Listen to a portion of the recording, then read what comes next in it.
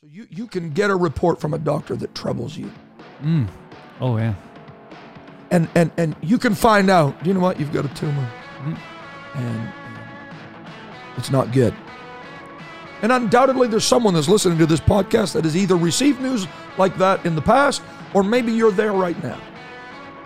So the first thing I want you to know is the miracle working power of God can lift you from that sickened subnatural condition back to a holistic natural realm where you're cancer free. That's right. I believe that he can. I've seen it. We have seen it happen before. That's right. It's proof. We have proof that this has happened before.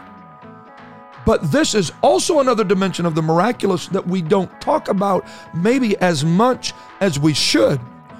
While you're waiting on him to lift you from subnatural to natural, he can absolutely lift you from subnatural to supernatural. He can bypass that inner dimension.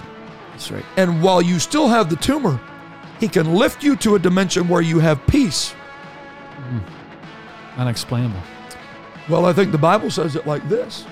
It passes understanding. Understanding is in that middle realm. And why do you still have peace when you still have cancer? Because that miraculous dimension is something that is supernatural. And that is something that is exclusive to the church because it comes from God and God alone.